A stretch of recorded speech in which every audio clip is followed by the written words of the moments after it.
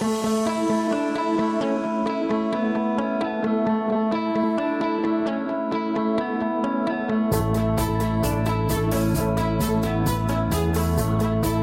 are going to jump into our message. I'm very excited for today.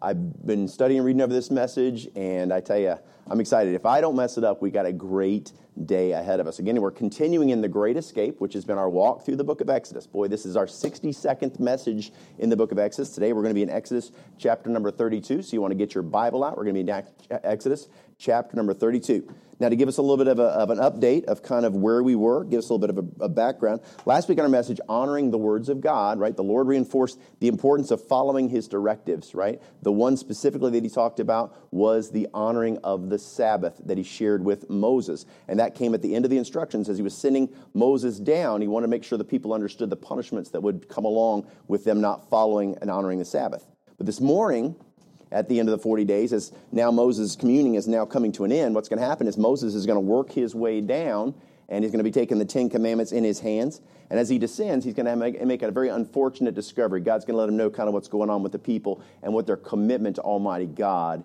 is really like. And so as we jump into our message this morning, it's called The Intercessor. Let's pray for the message.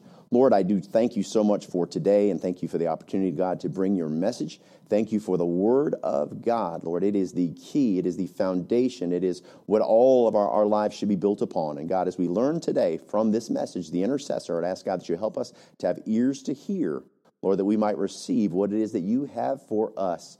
Lord, each of us will receive something different from the message, but God, there is some truths in this that are so powerful. And I thank you for in advance for what you are going to do, not only in my heart, but in the hearts of my brothers and sisters around the world. In Jesus' name, amen. All right, just to give us some review, I want to make sure we're always on the same page. So when we're picking up from our message last week, that honoring of the words of God, last week the Lord was really instructing Moses at the end of their conversation, and what we saw was the relationship that Moses had with God, which was really incredible. It was an amazingly intimate relationship. Actually, in Exodus 33, it talks about the fact that God talked to Moses face to face as a man, and says, speaketh unto his friend, right? So in the closing of their conversation, God was finalizing and ensuring that the people were going to remember the fourth commandment, which was the honoring of the Sabbath. And one reason why God was reinforcing that is because realize he had just given them this massive task, right? This idea, they're going to be building the tabernacle and all that was going to be involved. This is a really big job. And he understands that he did not want them to lose sight of that directive of not working on the Sabbath. Because understand, God understands the way humanity thinks. And our tendency to get so focused on something that we can lose sight. And what happens is this was a God-given job, and they may think, well, hey, we can work on Sundays or work on the Sabbath. And he says, no, that's not what this is. And so he wants to make sure that not only they remember the Sabbath, but also they remember what the punishments were attached to it. And we see the incredible love of God as he is, again, protecting them from their own failings, humanity from their failings. And we apply it to ourselves. Guess what? We see the exact same thing. God goes to the exact same extremes in protecting humanity, right? Because in our Christian lives, guess what? He wants to protect us and let us know about the consequences of sin. And nothing pictures that. The fact that God's willing to go to great extremes more so than the Lord Jesus Christ and his sacrificial death on the cross. But as it applies to these Israelites, right, what we're going to see is God's going to go even further. Not only is he going to reinforce it to Moses, but he's actually going to write them down to make certain that there is no confusion, right? The same thing he's done for us in his preserved word. God's given us the word of God, so there can be no confusion of what his expectations are. It is clearly written and preserved throughout time. And here's where we're going to pick up in our story, right? Moses has got the handwritten, the Ten Commandments written by the finger of God in his hands, and he's going to be working his way down the mountain. But before we jump into that Exodus 32, what I want to do is jump back a little bit further. We're going to jump back into Exodus 24 because we need to kind of look at the heart of these Israelites as we move into this message, okay? Remember, back in Exodus 24, they had just arrived at the bottom of Mount Sinai, right? There they are at the base of the mountain. God calls Moses up, and he gives them some directives for the people, really kind of some laws for them, how they are to deal with one another, how they're supposed to interact, right? So Moses wrote down these instructions, and then he comes back down the mountain, and he reads the instructions to the people. And this is in Exodus 24, chapter or verse number 3, Exodus 24:3. Listen, this is their reaction to what Moses reads. And Moses came and told the people all the words of the Lord and all the judgments, and all the people answered with one voice. Notice this, they're unified, and said, all the words which the Lord hath said, will we do. Will we do? We are going to do it, right? Now, I want you to remember this, okay? Remember that as the Israelites, right, they picture someone. They picture you and I. The Israelite people are picturing the individual believer. So let's keep that in mind. This is a picture of us. Notice in verse number 7, 24:7, he says this, and he took the book of the covenant, right, and read in the audience of the people, and they said, okay, this is right, again, all that the Lord hath said will we do, and listen to this last part, and be obedient. We will be obedient, is what he says. So bottom line is we look here and we go, look, God's given them very specific instructions, right, on exactly how they should behave when Moses is going to be gone. Because in Exodus 24, he's getting ready to head on up into the mount. And what we find here is the fact that the people have already been prepared and told how they should act. And so they're ready, willing, and able at the time to be obedient to God's word. But unfortunately, like most of us can attest, right, talk is cheap. It's not what people say, it's what people do, right? It's what they do. And that being said, let's jump into our text and sort of see how things are going back at the camp. Exodus chapter number 32, verses 1 through 13. Verse 1 says this, and when the people saw that Moses delayed to come down out of the mount, the people gathered themselves together unto Aaron. So all the folks come together and said unto him, up, make us gods which shall go before us. For as for this Moses, the man that brought us up out of the land of Egypt, we wot not what is become of him. Now, Moses didn't tell them how long he was going to be gone, right? He simply told them when he and Joshua left, he said, wait until I return. Well, sometime in Moses' absence, the people have forgotten their commitment to the Lord, right, that they made back in Exodus 24. And they come now to Aaron with an agenda, right? They have grown impatient, right? They've grown impatient waiting on Moses, and they are ready to take their destiny into their own hands. They are impatient, and they are entitled in this moment. Now, I think I would be pretty fair to say that you and I have grown up being pretty impatient and living in a generation that's probably the most entitled that has ever happened. When we hear this description of them wanting to take their destiny in their own hands, this really sounds like it's talking about us. Think about impatience in our society today. Think about us individually. I mean, you have it on your phone, right? You take out your phone and you're going to download an app. And you hit the button at the app store. And it starts to download. And you look at the little circle. And it's just going so slow. And you're like, what in the world? What's up with the internet? What's going on? You know what? I don't need it that bad. We can't even wait for it to download. We're willing to cancel it. We think about the fact that, our microwave oven, you put in something for a minute. There are many of us that can attest to the fact there have been times when before that minute is over, we will pop the microwave open because we can't wait just a few more seconds. We sit in a fast food line, right? A fast food line. There's a whole meal being prepared for us. We'll be ready to eat. And we sit in that line and we become frustrated if it lasts more than a minute or two. What in the world's going on? And then here's one that really fits. Amazon. You go on Amazon and you place your order, right? Right now, a lot of us are ordering things online because of the calamities that are going on in our country. And buddy, it takes more than 2 days to get here, and it's the end of the world. We are impatient. We want what we want, and we want it now, right? So, who do we picture in the Exodus? Remember? We picture the Israelites, right? That's them. So look at the wording that they use back there in verse number 1. It says, up, make us gods, right? They aren't asking Aaron to make them gods. They are ordering him to make gods. They know what they want, and guess what? They want it now. Now, why do they want an idol? Well, guess what? Because humanity, we're naturally idolatrous. That's our nature. When we think of idolatry, you and I, in our day and age, we don't think about worshiping a statue per se. But what I want you to understand is the fact that that's not all that idolatry is. In Colossians chapter number 3, verse 5, it says this, mortify therefore your members which are upon the earth, fornication, uncleanness, inordinate affection, evil concupiscence, and covetousness, and here listen to this, which is idolatry. So if we covet, we are idolatrous. Now, how many of us, honestly, have ever coveted something that someone else had? Now, I don't mean that you admired what they had, but I mean you wanted it for yourself, right? It got into your head, and you started thinking about it, and it got your imagination, and it started gripping your thoughts, right? It's something that kind of took hold of us, and we got really focused on it. Now, I think a lot of us would like to, unfortunately, admit that this happens more easily than we would probably like. All of us fall prey to it. See, God issues warnings about covetousness and about idolatry because he knows no matter what the era is, guess what? We by nature are idolatrous. It does not matter, right?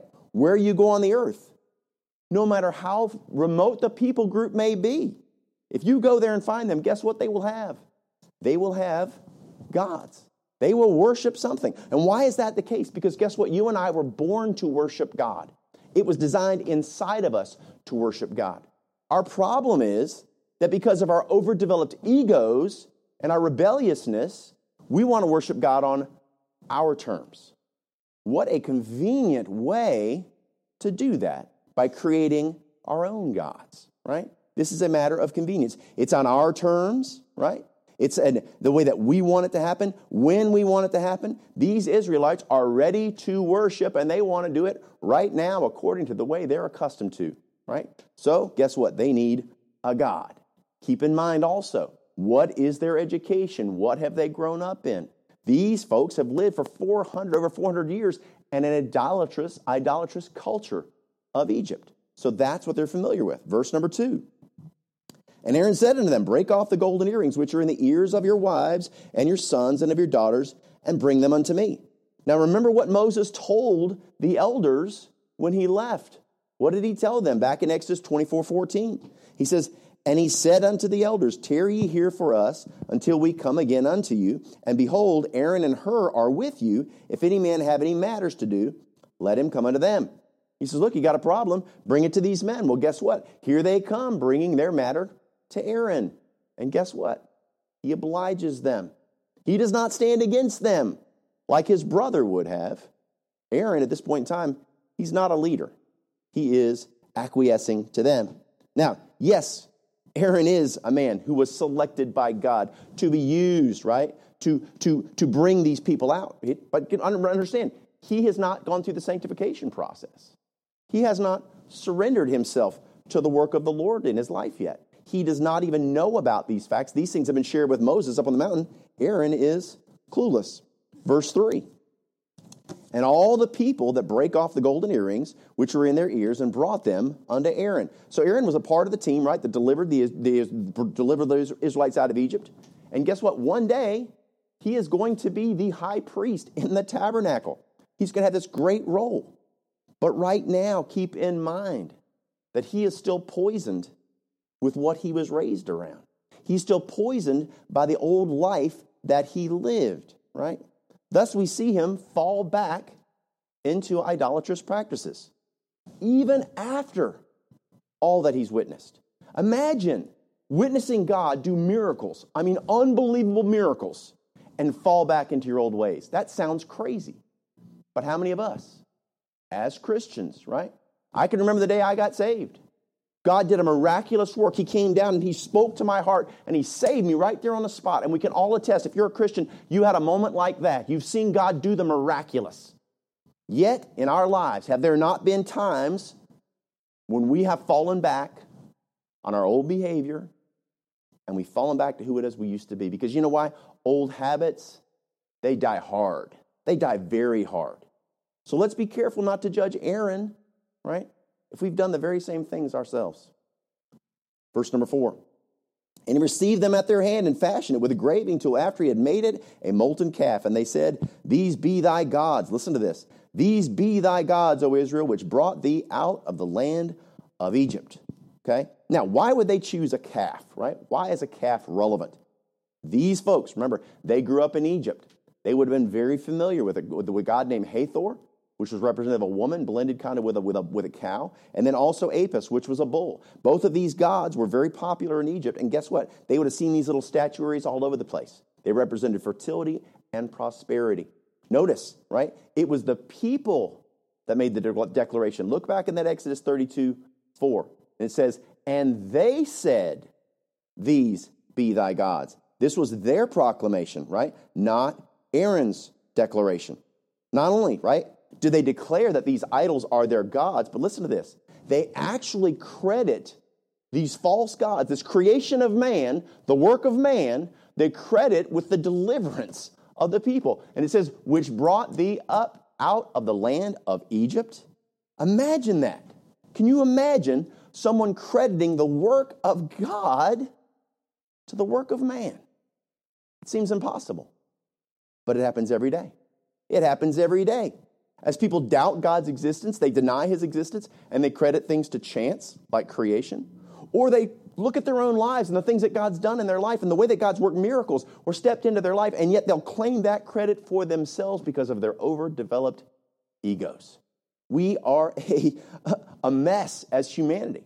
And one of the things, Jesus kind of gives us an example of this type of behavior in Matthew chapter number 6. If you turn there with me to Matthew chapter number 6, we're going to go to verse number 2 first, and it'll help us to kind of relate to the mindset. Matthew 6:2 says this, therefore when thou doest thine alms, do not sound a trumpet before thee as the hypocrites in the synagogues and in the streets. He says, look, these people, when they would go and they would give their alms, they would actually make a big deal of it. It says, that they may have glory of men. Verily I say unto you, they have their reward. They've got recognition on earth. That was their reward. Verse number 5.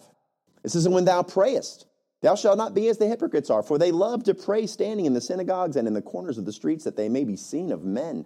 Verily I say unto you, they have their reward. Matthew 6:16 says this, moreover, when ye fast, be not as the hypocrites, of a sad countenance, making yourself look all worn down and weary. For they disfigure their faces, that they may appear unto men to fast. Look at me, look at me, look at me. Verily I say unto you, they have their reward. You and I must be careful that we don't do and that we don't live the lives that we live for the recognition of man. We've got to remember, we need to be truly doing what we do for the glory of God. So in our society, we're not out there building these idolatrous statues, right? But that doesn't mean that we're not surrounded by idolatry every single day. Surrounded by idols. And you know what? One of the biggest ones of all the idols that we worship is the one that we see in the mirror every morning. Let's take a look at this. 2 Timothy 3, verses 2 through 4. It says, for men shall be lovers of their own selves, covetous, boasters, proud, blasphemers, disobedient to parents, unthankful, unholy. These things describe our culture today more so than I think they ever have. Without natural affection, truce breakers, right? False accusers, incontinent. Incontinent means they're out of control. Fierce, despisers of those that are good. Traitors, man, you can't trust them. They're heady, they're high-minded, they think they're something special. Listen to this last part. Lovers of pleasures more than lovers of God. They want to fulfill themselves rather than fulfill God. That is a problem that is in our society today. The scripture is referring to the world today, but guess what? It fits these Israelites. And isn't it fitting that it fits them in this moment for them? Because guess what? We mirror one another. Verse number 5. And when Aaron saw it, he built an altar before it. And Aaron made proclamation and said, tomorrow is a feast to the Lord. Notice that. Notice that Lord. That Lord is capitalized. That's talking about Jehovah God. That's not talking about the false gods. So we take notice that his proclamation was to honor God in this feast. Now, he's terribly confused. Don't get me wrong. Aaron is way, way, way off track about how it is to worship God. But remember, right? Remember where he comes from. His heart's in the right place. He says, hey, let's worship God, but we're going to do it through an idol, right? He's clueless in that respect. Remember, he's not heard God's instructions yet. He only understands the Egyptian experience that he grew up with, and he falls back on what he knew. And see, this is why discipleship is so incredibly important. Incredibly important. When someone gets saved, guess what? They have an old life that they grew up in. They have the life of sin, the choices they used to make, and they're very familiar with that, and those old habits are still there.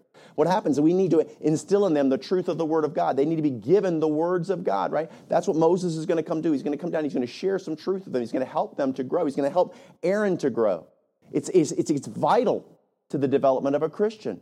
And we see the greatest example of it ever is Jesus Christ with his disciples in the discipleship process. And yet, And yet, what do we find? Even after being taught by Jesus himself, walking with Jesus himself, some of the disciples will struggle with being faithful when Jesus isn't around. They were confident. And boy, they were resolute when Jesus was with them. Oh man, they stood. But in his absence, they faltered just like these Israelites. Remember what Peter said to the other disciples in the Sea of Galilee, right? Peter, who had given up his fishing nets. Way back, if you go to Mark 1, 16 through 18, you find that he will give up his fishing nets, become a fisher of men, right? Now, but this is what he says when he's discouraged at Jesus' absence. John 21:3. Simon Peter saith unto them, I go a-fishing. Remember, he's no longer a fisherman. I go a-fishing. They say unto him, we also go with thee. Not only is he now walking away from what he's been called to do, but he's taking other people with him. They went forth and entered into a ship immediately, and that night they caught nothing, right? And we know that Jesus will show up, right? He's going to appear on the shore, and they're going to see him, and he's going to take their failure, and he's going to use it as an opportunity to refocus them on the reason why they were there, the reason why they live, which is to reach the world. He's going to use their failure as an opportunity to teach. You and I as parents, right, we would call this a teaching moment, right? Our child does something wrong, and we step in and we teach them through their failure. Just like we're going to see Moses, right? In this failure of the golden calf, we're going to see him teach valuable lessons to Aaron and the Israelites. But that's going to be for the next lesson. All right, verse number 6. And they rose up early in the morning and offered burnt offerings and brought peace offerings, and the people sat down to eat and to drink and rose up to play. Okay? So these naturally rebellious, right? These naturally rebellious Israelites, boy, they follow their earthly wisdom that they already possess, which is that Egyptian mindset. And guess what they do? They indulge their flesh, right? They indulge their flesh. Their commitment to honor and to follow God, it has been completely eclipsed and forgotten based upon the fact that they want to fulfill themselves. This is something that happens to us every day. We've got to be careful of this tendency to allow the things we promise God to be eclipsed by our desire to fulfill ourselves. Listen to Peter's plea as he calls out to us. 1 Peter 2, verse 11. Dearly beloved, I beseech you, as strangers and pilgrims, abstain from fleshly lusts, he says, which war against the soul. Listen to this. Dearly beloved, I beseech you, I beg you, as strangers and pilgrims, he says, look, you're not a part of this world. Abstain from fleshly lusts which war against the soul. As believers, you and I are on the front lines of this war every single day of our lives. When you wake up in the morning and your feet hit the floor, guess what? You are in a battle, an absolute battle. Galatians 5, verse 16 and 17 says this. This I say then, walk in the Spirit, and ye shall not fulfill the lusts of the flesh. For the flesh lusteth against the Spirit, and the Spirit against the flesh, and these are the contrary, the one to the other, so that ye cannot do the things that ye would. Look at that wording there. Ye cannot do. You cannot do.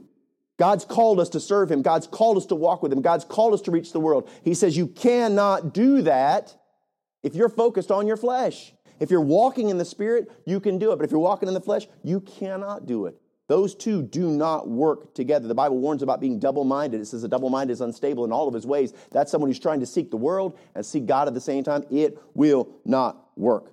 Now, last week we discussed that the church-age saints, that's us, right? We're saved by faith.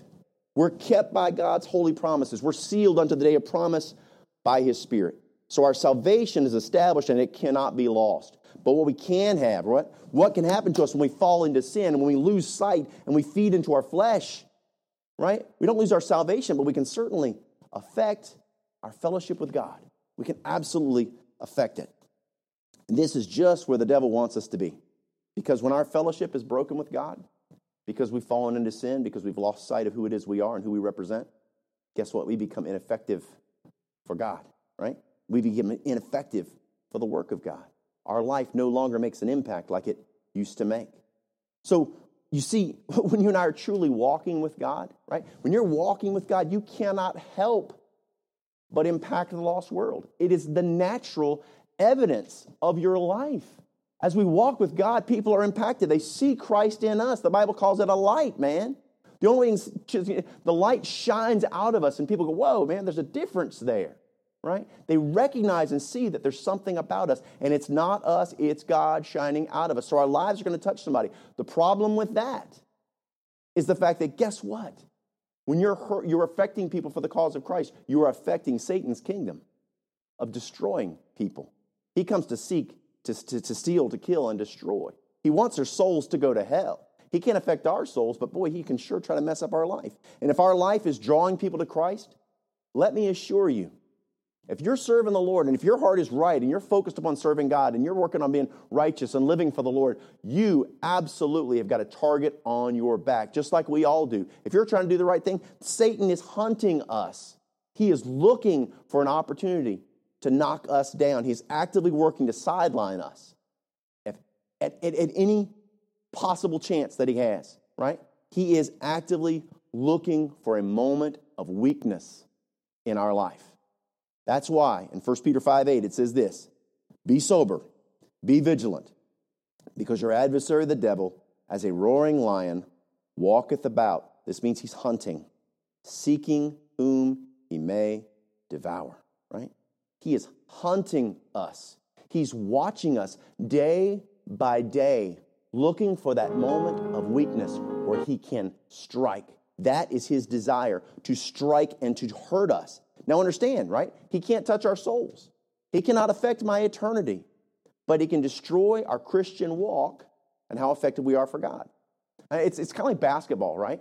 If you ever played basketball or watched basketball on TV, if you've got somebody who's just killing it, man, they are a scoring machine, right? And let's say they're just raining threes. They've knocking out 30, 40, 50 points. What does the coach want you to do? He wants you to foul that player out. You want to draw him to get him to do things that he should not do, things that are outside of the rules.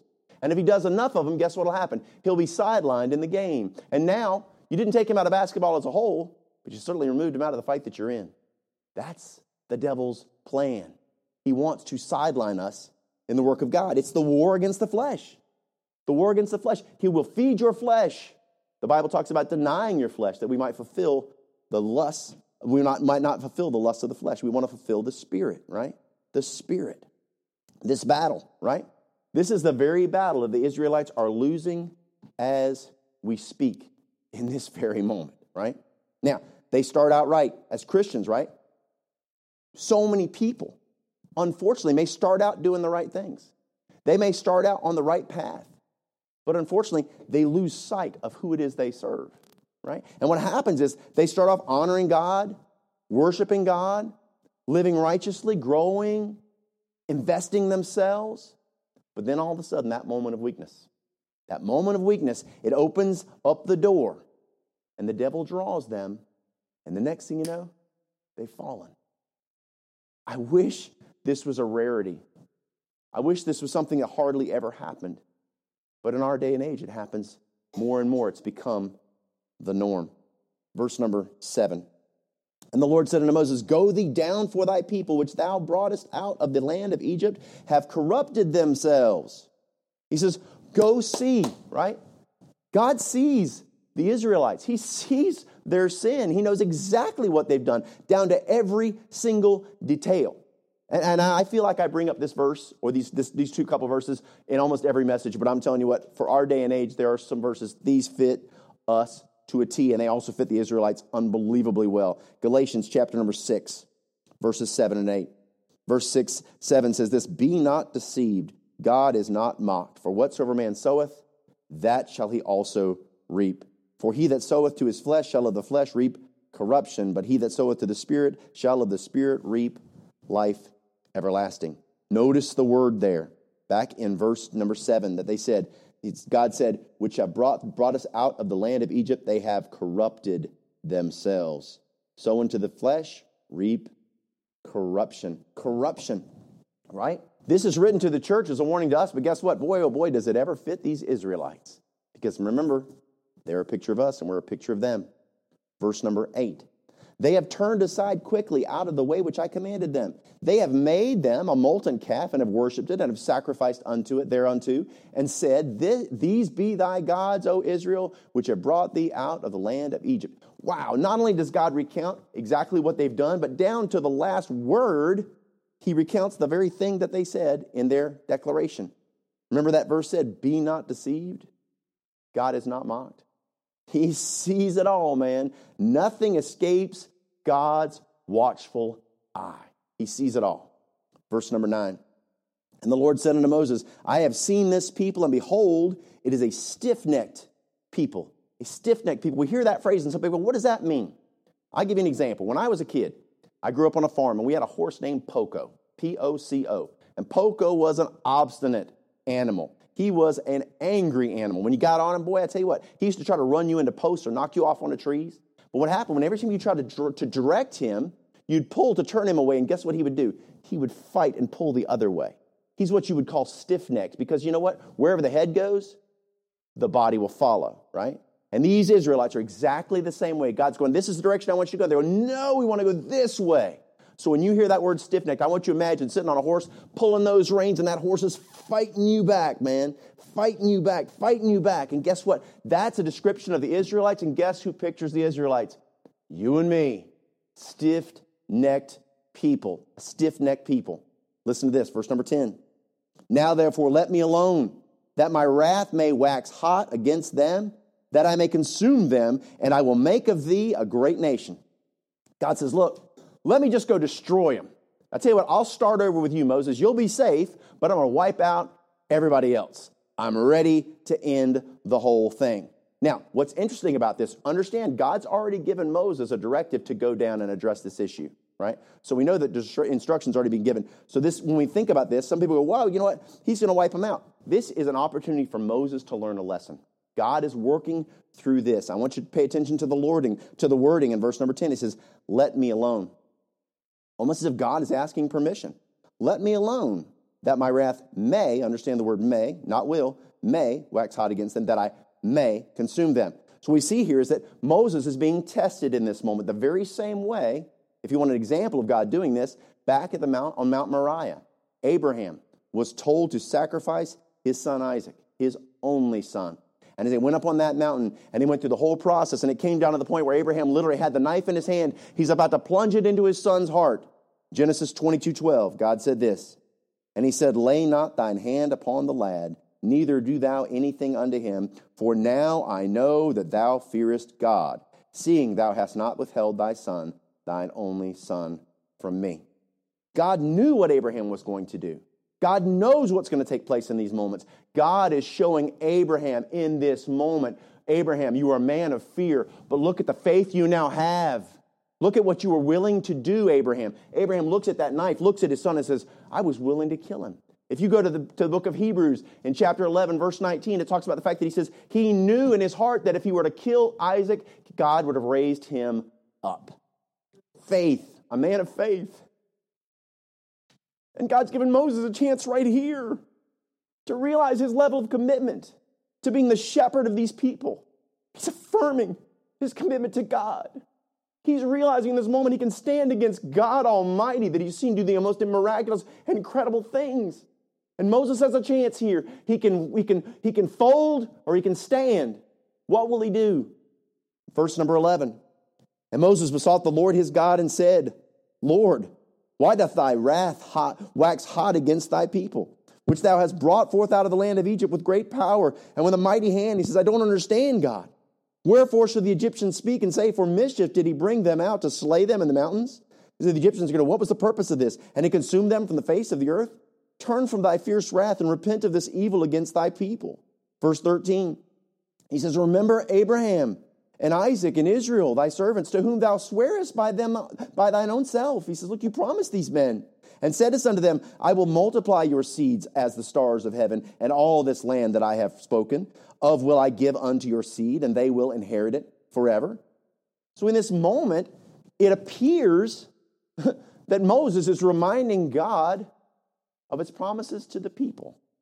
Now, is that what's happening? Has God forgotten his promises? No. And see, if that was the case, if God had forgotten his promises, we couldn't trust God, right? You couldn't trust God because we would not know that he would keep his word. Numbers 23:19, in description of God, it says, God is not a man that he should lie. God cannot lie. Neither the son of man that he should repent. He's not going to change his mind. They said, hath he said, and shall he not do it? If God says he's going to do it, is he not going to do it? Or hath he spoken, and shall he not make it good?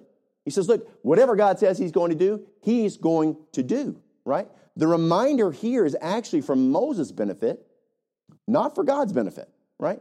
Just like Isaac's sacrifice, that was for Abraham's benefit, to reveal his level of faith, to help Abraham to see how far he had gotten. Moses is going to have all kinds of stuff to deal with when it comes to these Israelites. They are going to put him through the ringer.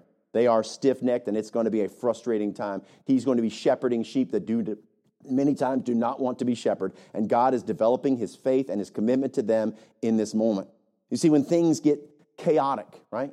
When they seem to be out of control, what we have to do is remember the promises of God, that character of God. Right now, our country is facing something it's never faced in a history that we can remember. And this is a scary time for many people. Things seem to be out of control and getting worse. But I want to assure you, God is still on the throne. God is still in control. And God is teaching us through this time to trust in him. We are to walk by faith and not by sight, right? It's a clear principle, but it's hard to apply. If we get focused on fear, we will lose sight of faith. But if we focus on faith, we will lose sight of fear. God intends for us to walk by faith and not by sight. Hebrews 10:23 says this, let us hold fast the profession of our faith without wavering. We trust and we do not waver, for he is faithful that promised. God is faithful. He will do what he says he will do.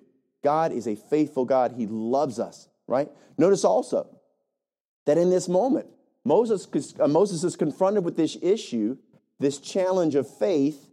It's up on the mountain, right? Where it's just he and God. He's not in the midst of his emotions. He's not down there looking at the people running around doing all the craziness and all the songs and the singing and all that he's going to witness. He's in that moment, guess what? He's going to get caught up in his emotions. So God protects him from that in this moment and allows him to have this moment of faith here on the mountain where it's just the two of them. This is a teaching moment for Moses, not for God, right? Verse number 10, or to verse number 14. It says, and the Lord repented of the evil which he thought to do unto his people. And the Lord repented of the evil which he thought to do unto his people. That word repent there, what it is saying is that God simply did not do what he said back in verse number 10.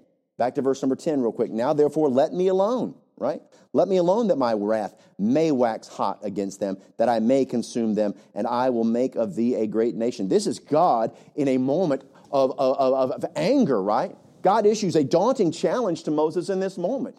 Moses has an opportunity in this moment to either say, I'm going to watch out for me because he says that I'm going to be safe, right?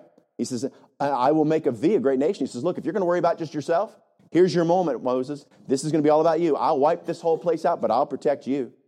Moses has an opportunity in this moment. Does he play it safe and allow himself, right, to risk his own existence and face God? Right? That's the key. He looks for the sake of the people. Moses sets himself aside and makes himself a sacrifice almost on behalf of the people as he stands against God. Giving of oneself for the sake of protecting others is what we call a hero, right? A hero.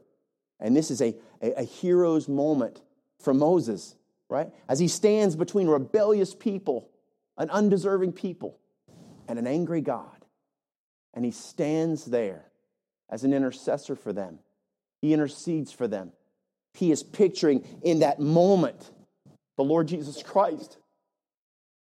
He's standing there interceding for these people who don't deserve it, between God's wrath and what they deserve. A picture of Jesus Christ. And guess what? He is the ultimate hero, right? The ultimate hero. He's pictured in Moses. But here he stands, a sacrificial Savior for all of us as he intercedes for humanity. 1 Timothy 2:5 says this, for there is one God and one mediator between God and men, the man Christ Jesus. If not for him, we would be without hope.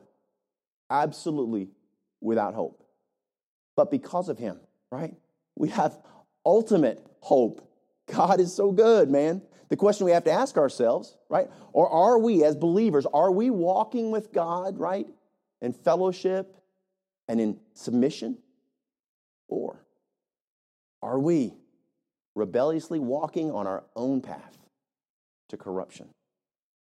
You and I get to choose. And then for those of you that say, you know what, hey, I don't have a relationship with God. Listen, you may believe in God, you might be religious, you might have an understanding of Scripture, but you would know in your heart if you are a child of God. He would convict you of that. You would know if you truly walked with Him. God wants to walk with you intimately, personally, and you have a relationship with Him that is beautiful, that is pure. If you've not received that, and if you don't have that gift, I have some fantastic news for you today. See, because of God's love, right, He can restore us. He can restore us. He can accept you as His child and become your father. And He can put inside of your heart peace and love that is impossible to understand. The Bible says it's a peace that passeth all understanding. God can give that to you today. And it won't be through the person that you are. It won't be through the things that you do or you have done. It won't be through the religion that you practice. It's not about that. It will be by way of Jesus Christ that we have seen pictured here in Moses. Because guess what? Jesus stands between God and man. Stands between God and man. Because you know what? He is the intercessor. Let's pray. Lord, we thank you for today, and I thank you, God, for the opportunity we've had to be in your house. Thank you, Lord, for the message from the Word of God. And I would ask, God, that you now, Lord, just help us to apply what we have heard. Help us, Lord, to realize we have the ultimate intercessor, a mediator between us and God, the man Christ Jesus. And Lord, if there is one out there today that says, I do not have that relationship. I may know about God. It's one thing to know about God, but it's another thing to have God in your heart and know that you're His child. If you're out there today and you say, you know what? I don't know. I'm truly, right now, if I were to take my last breath, if this was my final day on earth, I would close my eyes with hope that I would go to heaven, but I don't know. And Lord, I know that you do know. And God, you're speaking to their heart right now, wherever they may be, on the internet or around the world. God, they could be on any continent. Lord, right now, their heart is being broken for the things of God. And Lord, you are drawing them to you. The Bible says that no man cometh to me, but the Father draw him. And then you tell us that you will lift them up. God, there are people being drawn to you right now with their heads bowed and with their eyes closed. If you're out there right now and you say, you know what? I don't know for sure. I'm lost. I know in my heart that I'm not a child of God. I may have religion, but I don't have Him. And I want Him. I want to walk with Him. Guys, 18 years ago, God came into my life and changed me forever. And He can do the exact same thing for you and give you a joy and a peace in your heart that you cannot compare to anything this planet has to offer. And with our heads bowed and with our eyes closed, if you want to receive that gift, the Bible says, for whosoever shall call upon the name of the Lord shall be saved. It's a promise. It doesn't say might be, doesn't say could be. It says shall be. It's a matter of faith, not a matter of religion. It's not a matter of anything. It's not the practices of man. This is the word of God. Whosoever shall call upon the Lord shall be saved. For with the heart man believeth unto righteousness, and with the mouth confession is made unto salvation. God loves you right where you are. And He wants to save you right where you are. It doesn't matter what you've done. It doesn't matter what your background. It doesn't matter how many times you have failed. He loves you right where you are. And He's ready. He's paid the price. The Bible says the gift of God is eternal life through Jesus Christ our Lord. The gift. And that gift is being offered right now to you. The question is, will you receive it? God loves you where you are. He's willing to save you. He's paid the price. And all it takes now is your willingness to receive it. With our heads bowed and with our eyes closed, if you want to receive Christ as your Savior, remember, it's not a matter of the prayer. God doesn't care about the words of the prayer. It's the heart that He listens to. For with the heart man believeth unto righteousness. So with our heads bowed and eyes closed, if you want to receive that gift, I'm going to give you that opportunity to pray right now. It doesn't take a preacher. It doesn't take a church. It's just between you and God, and He's there with you right now. And as we pray, if you'll mean it with your heart, God will save you right where you sit. With our heads bowed and eyes closed, if you want to receive Christ, pray with me this prayer and trust in God with full faith and ask with your heart. Repeat after me. Dear Lord, I know that I'm a sinner, and I am so sorry for all that I have done wrong. for the people I've hurt, for the things that I've done, and the times that I've disappointed you. I trust that you are who you say that you are. I believe that you love me. I believe that you died on the cross for my sins, that you were buried, and on the third day you rose from the grave. God, I'm trusting you right now as my Savior. Lord, please come into my heart. Please save my soul and give me a home in heaven. Lord, thank you for coming into my life. Thank you for saving me. Help me live for you now. In Jesus' name, amen.